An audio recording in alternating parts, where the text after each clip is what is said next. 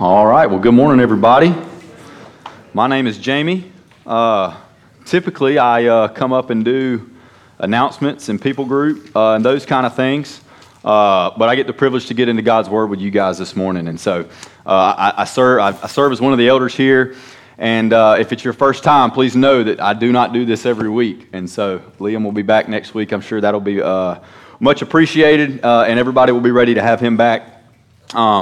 But it really is, it's an honor to be able to just kind of get into God's Word with you this morning, share a little bit about what's on my heart, and I pray that it will be beneficial for all of us, despite my lack of experience, so to speak, doing this. And if nothing else, we'll give Liam a well-deserved break for him to just kind of come up and jam out, right, like he likes to do.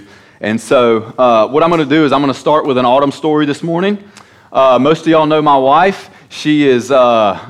she's awesome. She's typically in Connection Kids, but she's over here this morning with us.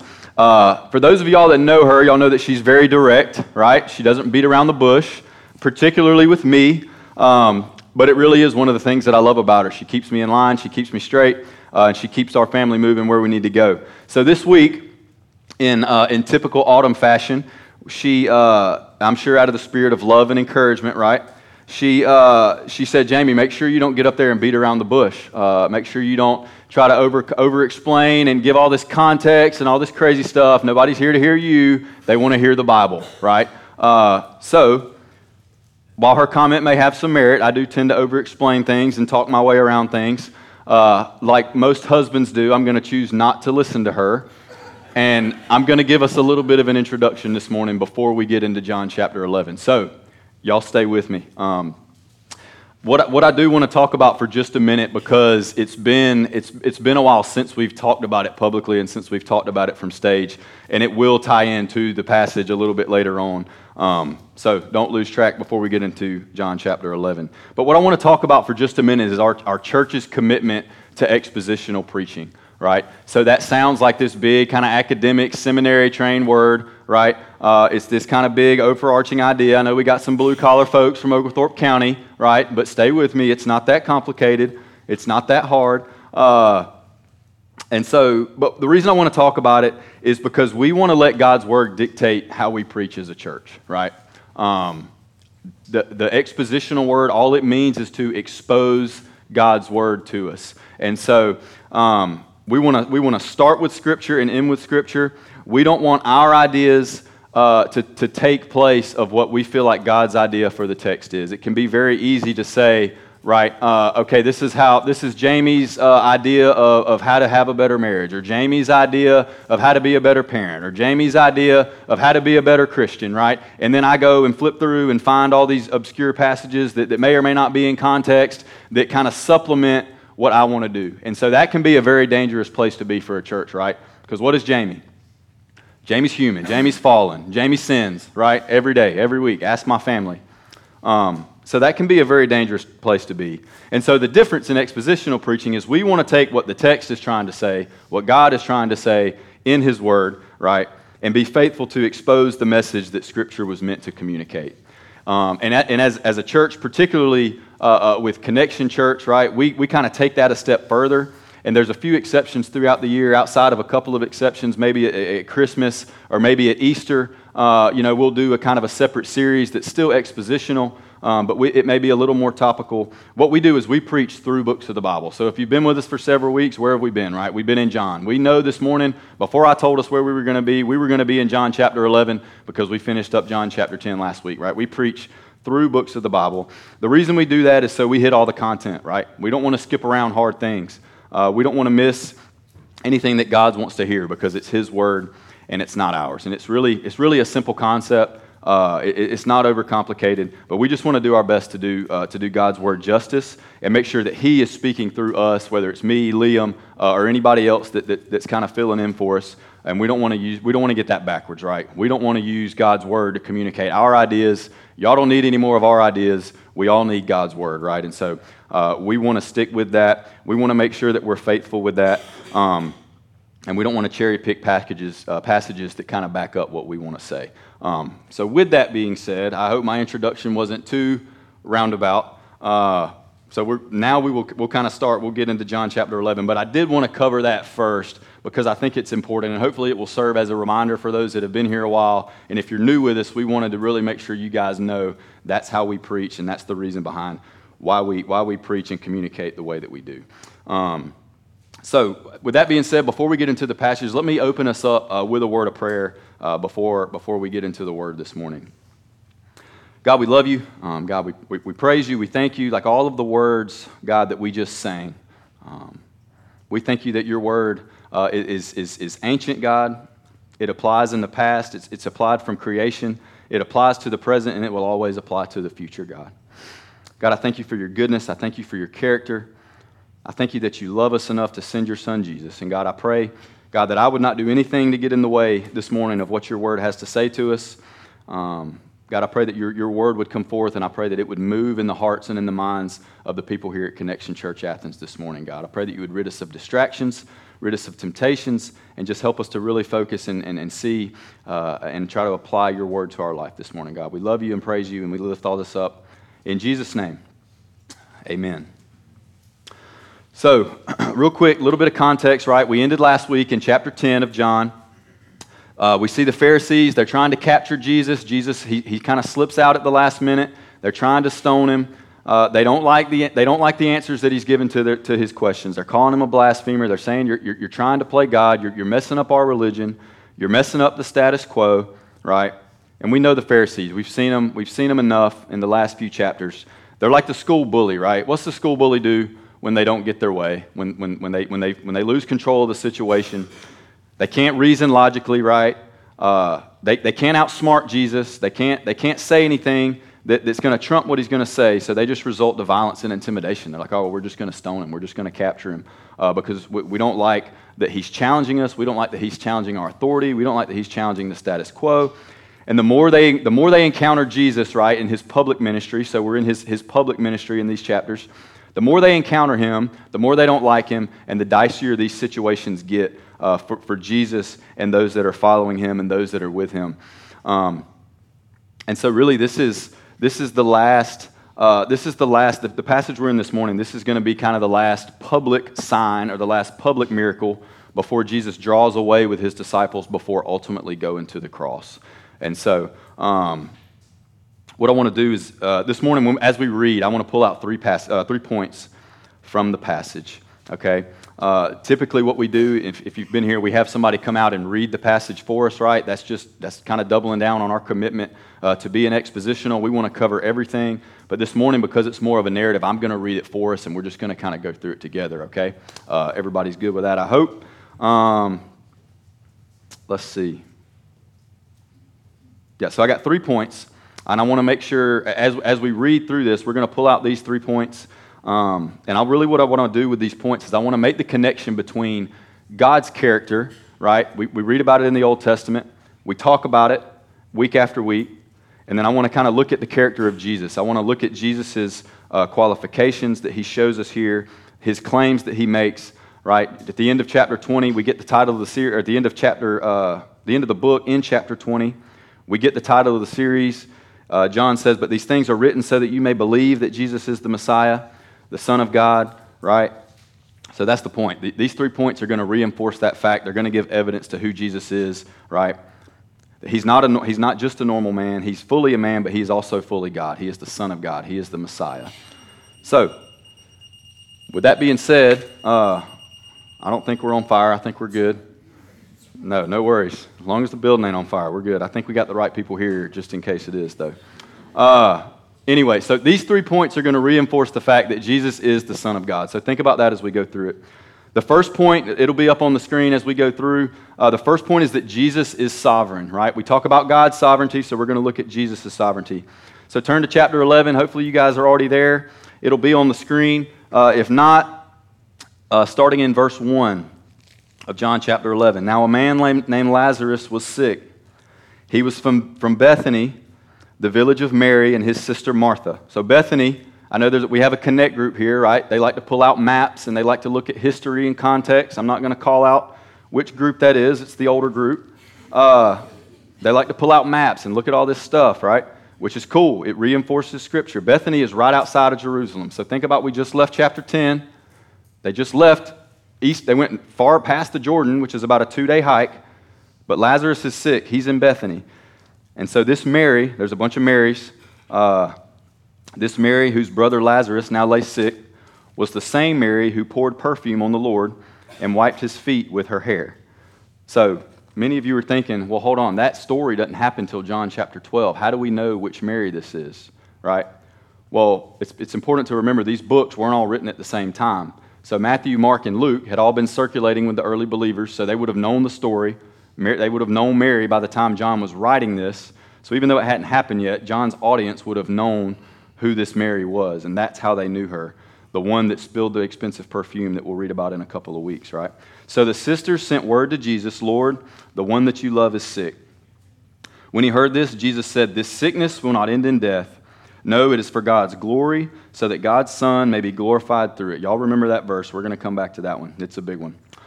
Verse 5, now Jesus loved Martha and her sister and Lazarus. So when he heard that Lazarus was sick, he stayed where he was 2 more days and then said to his disciples, let's go back to Judea. All right? Should have some questions popping up there, right? If we're the disciples trying to wonder what's going on. Jesus waits 2 days before he goes back. Verse 8, but Rabbi, they said, a short while ago the Jews there tried to stone you, and yet you're going to go back? The disciples are like, hold up, we just left there. Why are we going to go back right into danger? Jesus answered, are there not 12 hours of daylight? Anyone who walks in the daytime will not stumble, for they see by this world's light. It's when a person walks at night that they stumble, for they have no light. And this is kind of an obscure verse. It doesn't really seem like it fits. But if you think about if Jesus is light, right? Jesus has called himself the light of the world. He's basically saying, look, I got this. Y'all are with Jesus. Quit worrying.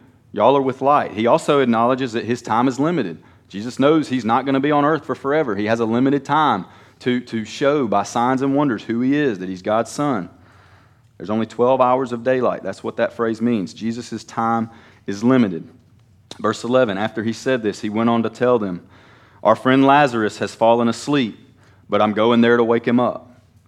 His disciples replied, Lord, if he sleeps, he will get better. The disciples are still trying to decipher Jesus' word. What else is new, right? They never get it the first time. John does the commentary for us in verse 13. Jesus had been speaking of his death, but the disciples thought that he meant natural sleep. They misunderstood him. Verse 14, so then he told them plainly, Lazarus is dead, and for your sake I'm glad I was not there, so that you may believe. But let us go to him. There's that phrase again, so that you may believe. Then Thomas, here's Thomas again, right? We know him from later on in the book. He said to the rest of the disciples, let us also go that we may die with him, right? Thomas he gets a bad rap. He's the pessimist. But really, Thomas is probably the one that just says what everybody else is thinking, right? He's not, we give him trouble, but he's just the one that we probably all should relate to, right, when he starts to doubt. So let's recap a little bit of what we just read. There's a lot to kind of unpack in it. So we've got the disciples, right? They fled Jerusalem. They're with Jesus and they're confused. They're like, hold on. We just left. They tried to stone you. So now we're going to go back. Jesus said that this will not end in death. Remember Jesus' words. Jesus said this will not end in death. Then a few verses later, he said, Lazarus is dead. Jesus, I'm confused. I don't know what's going on here. Oh yeah, we're going to wait 2 days, then we're going to go back. I think any of us would have been a little bit confused in that situation, right? We get confused in our own circumstances too, don't we? We don't always know what God is doing. But I want us to focus on what Jesus says. Jesus is God's Son. If he is, his words matter. He said, the sickness will not end in death. Walk in the light and you will not stumble. Basically, I got this, right? Trust me. Quit worrying. And he says, Lazarus has fallen asleep, but I'm going to wake him up. So my question is, what reason did the disciples have to believe that any of this would not come true? What evidence had Jesus given them by performing all these signs and wonders that we've read about through John, right? What evidence had he given them that he wasn't going to do what he said he was going to do? It can be so easy to focus on what we don't know rather than what we do know. The only thing the disciples had to go off at this point was what Jesus was saying. The situation didn't make sense. They were confused. They were being persecuted. They're running. They're following Jesus. They're probably scared, right? All they had to go on was what Jesus was telling them. But what I want to say is that should be enough, right? God's word should be enough. Proverbs 1:7 says that the fear of the Lord is the beginning of all knowledge. If we want to know what God's doing, we need to start with a knowledge of Him. God has shown us time and time again there's nothing outside of His power, there's nothing outside of His control. Even time and death, right? He's eternal. He's outside of time. He shows us here. I'm not spoiling anything by the end of the story. Lazarus doesn't stay dead for long. Even death is not outside of God's control. This is one story in a book that's literally full of hundreds of stories of God's faithfulness.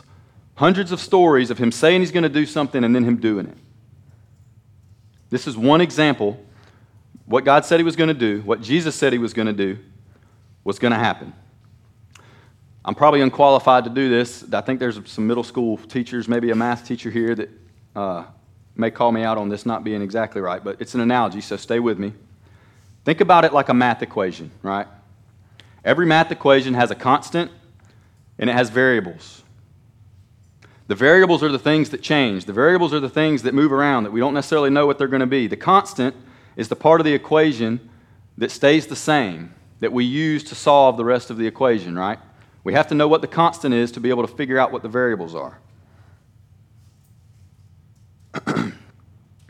So write this down if you're taking notes. If God's word is our constant in the equation of our life, we will always get the right answer, okay? If God's word is our constant to our equation, we will always get the right answer. And so what we've got to do is we've got to discipline ourselves to use God's word as our constant. We've got to use it to revolve everything that we do, all of our decisions, all of our doubts, all of our worries. We've got to center it on God's word. And why should we do that? Because He's batting 1,000, right? He's faithful. He's never been wrong. He's never been proven wrong on anything that He's ever said, anything that He's ever done. So what I want to challenge us to do this morning is rather than be like the disciples, and sit around questioning and wondering, what are you doing, God? Let's throw what we know, right? Trust that what God says is what's best. Trust that He will work things out according to His will, His good and His perfect will. And like Paul says in Romans 8, it will all work out for our good. We just have to trust Him to get there, right? Let's keep reading, verse 17.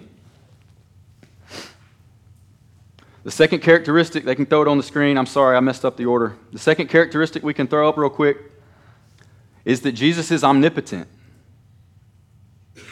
That means Jesus is all-powerful. Let's read in verse 17. We're going to see why. On His arrival, Jesus found that Lazarus had already been in the tomb for 4 days.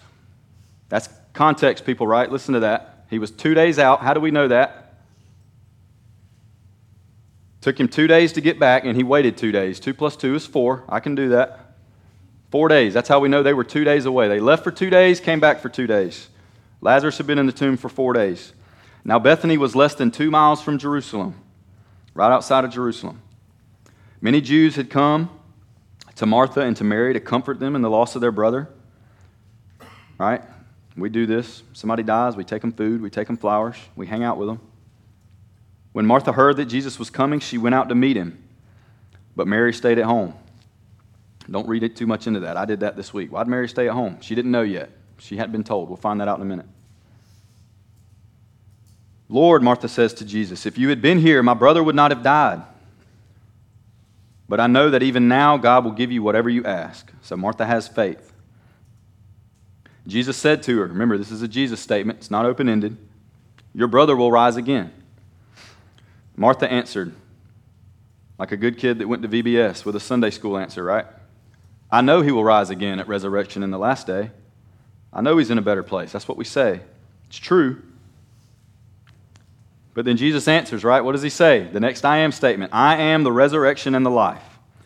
The one that believes in me will live even though they die. Whoever lives by believing in me will never die.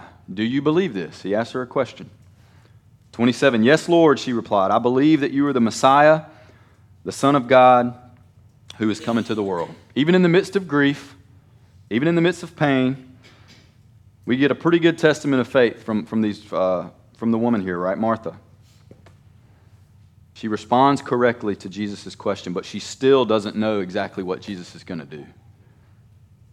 she still is thinking like spiritual. Yeah, like we'll raise again. I know I'll see him again. Jesus is like, nah, I'm the resurrection, and I'm about to show you how. She probably won't fully get it until the end of the chapter, right?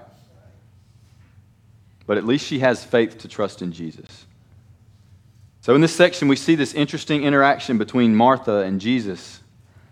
She's talking with him, much like the disciples. She's not fully catching on to exactly what Jesus is saying. Again, probably won't understand until Lazarus walks out of the tomb. Jesus gives the next I am statement. I am the resurrection and the life. Even death does not control me. Jesus gives us insight into his character. He gives us insight into his deity and into his eternality. He's eternal. Remember chapter 8, right? Liam preached on chapter 8 a few weeks ago. John chapter 8, he talked about I am. When Jesus says I am, the Jewish audience would have thought Yahweh. Like it would have been very familiar. Yahweh is literally translated as I am. In Exodus, God said, I am who I am. So when he makes these I am statements, he's connecting those dots. He's claiming connection with God the Father. Jesus has shown us so far with these I am statements. He's told us, I'm the bread of life. I'm your sustenance. I'm your food. I'm the light of the world. I shine a light on darkness. I'm the door, right? Anybody heard the phrase, you make a better door than a window?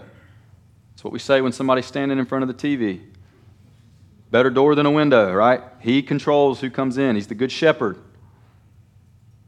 He cares. He loves. He watches over us. He's our protector. Jesus has shown his power through these statements and through the events surrounding them, right? He didn't just say them. He gave them a sign that backed it up to connect the dots because we need it. We're like the disciples. We don't listen the first time. We need proof, and he's given it to us. We've all heard the saying, right? There's only two things that are certain in this life. What are they? Y'all can answer. Death and taxes. Y'all are on it. Jesus tells us he's even got power over death. We know the end of the story. Again, I'm not spoiling it. Jesus is using this story. He's using this demonstration to demonstrate his power to those who need to see it, to those that are watching, so that we can understand there's nothing too big. There's nothing outside of God's control. There's nothing outside of God's power. There's nothing that he can't handle. Verse 28, let's keep reading. I'm trying to keep from applying it too much. I want to apply it and tie it all together at the end. Let's keep reading in verse 28. After she said this, after Martha had said this, she went back and called her sister Mary. She said, the teacher is here, right? She said, he's asking for you. When Mary heard this, she got up quickly and went to him. Jesus had not yet entered the village, but was still at the place where Martha had met him. So he was right outside. Martha went to him, and Mary didn't know about it yet. When the Jews that had been with Mary in the house, they were comforting her, they noticed how quickly she got up. As soon as she heard Jesus was here, she got up, she left. Mid-conversation, mid-meal, mid-something, mid-hug. She heard Jesus and she got up and left. They followed her. They supposed that she was going to the tomb to mourn there. When Mary reached the place where Jesus was and saw him, she fell at his feet. She said, Lord, if you had been here, my brother would not have died. Again, midst of grief, she still puts her faith in Jesus. She knows that he could have healed her. But she's missing part of it, right? When Jesus saw her weeping, and the Jews who had come along with her also weeping, he was deeply moved in spirit, and he was troubled. Where have you laid him? He asked. Come and see, Lord, they replied, and Jesus wept. The last point is Jesus' love. Talk about God is love. God is love. Jesus is love. The first two characteristics of Jesus we've talked about, they're big, they're powerful, right? They're moving, they're outside of us. He's not limited by the things that we're limited by as humans.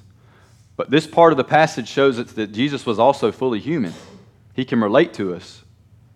He was fully man, in addition to being fully God. He breaks down in tears over him. Jesus wept. It wasn't a show, it was real. He was moved, he was sad. He shows us that he can relate to us on a human level by dealing with feelings and emotions much like anyone would when they experience loss. This is the personal side of Jesus.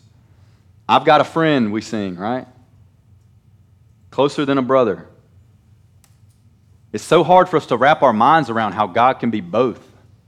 How can he be big and powerful and strong and strike down armies and love me and care about me and what I got going on? It's a lot like this grace and truth idea we talked about a few years ago, right? It's a dichotomy. It means it's hard to bring these two ideas together. They don't seem to go together. How can Jesus be both? How can the creator of the universe that has the power to raise people from the dead also love me and care about me deeply as an individual? I don't know. I wish I had like an answer sometimes. I don't know how he does it, right? If I did, it would mean he wouldn't be God. I just know God's word tells me that he does. He loves me, he cares about me, and he's strong enough and powerful enough to save me and do something about it. Most people that study language and this idea of love, right, they say that the English language and some languages, when you translate them, they don't do certain ideas or certain words justice from when they were originally written in Greek, right? This wasn't originally written in English. It was originally written in Greek, and it's been translated. The English word for love is one of these examples, right? We call everything love if it's close to love. The Greek language has 7 words for love, different types of love, and they help paint us a more clear picture. There's a couple of examples in this passage from the original text, the original language, that give us a better picture of how God loves us, and they're subtle. Take a look back at verse 3. There's an example here. If you look at verse 3. So the sisters sent word to Jesus, "Lord, the one you love is sick." In English, Jesus loved him, right? We just say Jesus loved him. This is the Greek word phileo. We know about this one, right? The word Philadelphia, brotherly love. Any Boys Meets Worlds fans out here? Right? 90s kids? They were in Philadelphia, the city of brotherly love. That's how I learned that. I don't know how you learned it. The city of brotherly love. This word in the Greek, this phileo, it describes a very personal, a very one-on-one, a very intimate, not a romantic love. That's a different word. A friendly, personal, brotherly type love. Jesus knew Lazarus as a friend, and he loved him deeply. Then we see verse 5. Look at verse 5. Right behind it. Now Jesus loved Martha and her sister and Lazarus. He just told us he loved Lazarus. Why is John telling us he loves Lazarus again?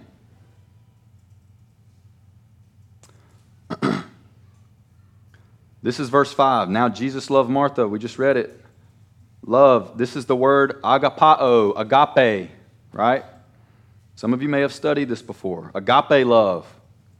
This word describes a selfless, sacrificial, but it's universal. It's bigger. It's not necessarily one-on-one. It's an overarching idea of love. It's the same word from John 3:16. For God so loved the world, right? It's bigger. It's universal. That's why when we read it in English, it's like, why is he telling us he loved him twice? But in Greek, it would have held different weight when it was originally written. We get to see the difference between, God loves us as humanity. He loves Connection Church, right? But he loves Jason, he loves Ty, he loves Jamie. Individually, he loves these people. Think about how comforted Mary and Martha must have been in this moment. Even in the midst of grief and loss, they had already acknowledged who Jesus was. They knew who he was in a theoretical sense, right? They knew the right answers. He had shown them his power. They had been following him. They had seen the things that had been done. He'd shown them his power, and now in this story we see that he's showing them his love. He's showing them that he cares. He weeps over it. We have to be careful on our side, right? We have to be careful from our end to read too much into either one and become unbalanced in our view of who Jesus is. It can be easy to view God as all love and no power, or all power and no love. All love and no power is like hippie Jesus, right? Yeah, everybody's good. Forgive everybody. No cost. Cheap grace. No power. But all power and no love is the opposite. It's condemnation. It's judgment. We have to be careful that we don't live in the extremes and create an inaccurate view of who Jesus is. But why does it matter? Why does it matter? Why does knowing the character of Jesus matter? Why do we learn new words? Why do we look at Greek words? What are these big ideas that relate to God and the Trinity? What do they have to do with us? That's why we're here, right? What are you going to do for me? So as we wrap up this morning, I just want to talk for a little bit about why is it important to have an accurate view of Jesus that's based on Scripture, right? Not based on Instagram, not based on TV, not based on my changing, fleeting feelings and emotions. I want my view of Jesus to be based in God's Word. When everything's going to plan, right? When everything's lining up, when things are going good, it's easy to talk about God. It's easy to, oh, God's good. God has a plan. God's faithful, right? Things are going my way. But what do we do when it gets real? When it gets hard? We don't understand what God's doing. The variables are changing, right? We don't know what's going on. It becomes really easy to respond exactly the way that the disciples did. It's so easy to look from a distance and remove ourselves from Scripture in this story because it happened in the past and be judgmental of the disciples for their reaction. But what do? Let's look in the mirror for a minute. What do we do? When things don't go our way or when we feel like we've lost control, what's our first reaction? We question and we doubt. We question and we doubt. We question who God is. We question His character. And we question His plan for our life. Where are you, God? God, what are you doing? Lord, where are you at? Right? That's what we do. We've all asked these questions. If we're honest, we're human. It's hard. We've got to understand as followers of Jesus that our comfort, our happiness, our prosperity is not God's primary concern. He loves us. He cares about those things. Those things are not bad in of themselves. He doesn't want us to be miserable. But those things, comfort, happiness, prosperity, health, they're not ultimate. God cares more about our eternity than He does our comfort. We have to trust Him sometimes that it's best for us not to get our own way. Sometimes it's good for the job not to work out. Sometimes it's good for the relationship not to work out. Sometimes it's good for the test not to come back negative, to get the results we want.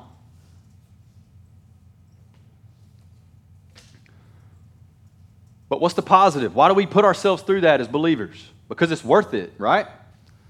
When we trust God through those situations, He ultimately gets the glory. And that's His goal. What verse 4 say? It is for God's glory so that God's Son may be glorified through it. What is it? The sickness. Lazarus wasn't prosperity right here. He wasn't good. He wasn't healthy. The sickness resulted in God's glory, and that's good. We've got to redefine good, right? Exodus 9:16, I've raised you up for this purpose, that I might show you my power, that my name might be glorified in all the earth. That's God's purpose. If you want to write this down, this really stood out to me this week. The currency in God's economy is not happiness and comfort. The currency in God's economy is His glory. The more we can glorify God in our life, the better off we're going to be. There's a quote from John Piper that struck me as I was going through this week. He says, God is most glorified in us when we are most satisfied in Him. To truly be satisfied in Him, sometimes God has to let us go through things that are hard. We have to experience things that are difficult. We ultimately have to get to the place that God is all that we have, right? We can't control it. We can't change it. I don't know what I'm going to do, right? But God can be glorified through it if we will just trust Him, if we will use Him as the constant. He waited 2 days so that he would be glorified. And he tells us it was hard to wait 2 days. Jesus struggled. He wept. He let the family suffer for 2 days thinking their brother had died. Because when he gets raised again, God is going to get the glory. So whatever situation we're in, right, we don't know. It's hard. I don't know what's coming. He may be making us wait so that he can get more glory. My hope for this morning is that we would be bold and courageous in our faith. That we would trust God enough that when things get hard, we can cling to his word. We can cling to what he says. We can cling to his promises, the things that we know are true. Why do we know?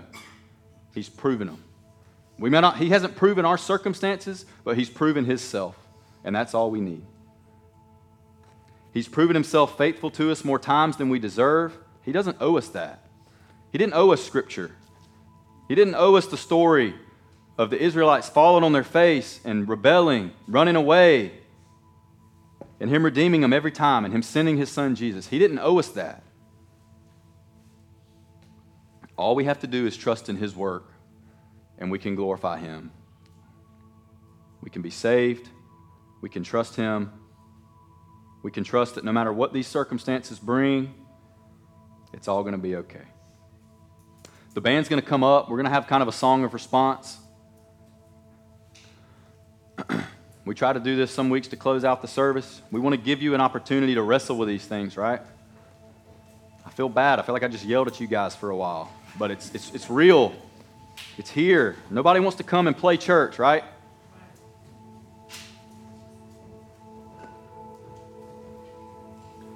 So I'm going to pray. We're going to close.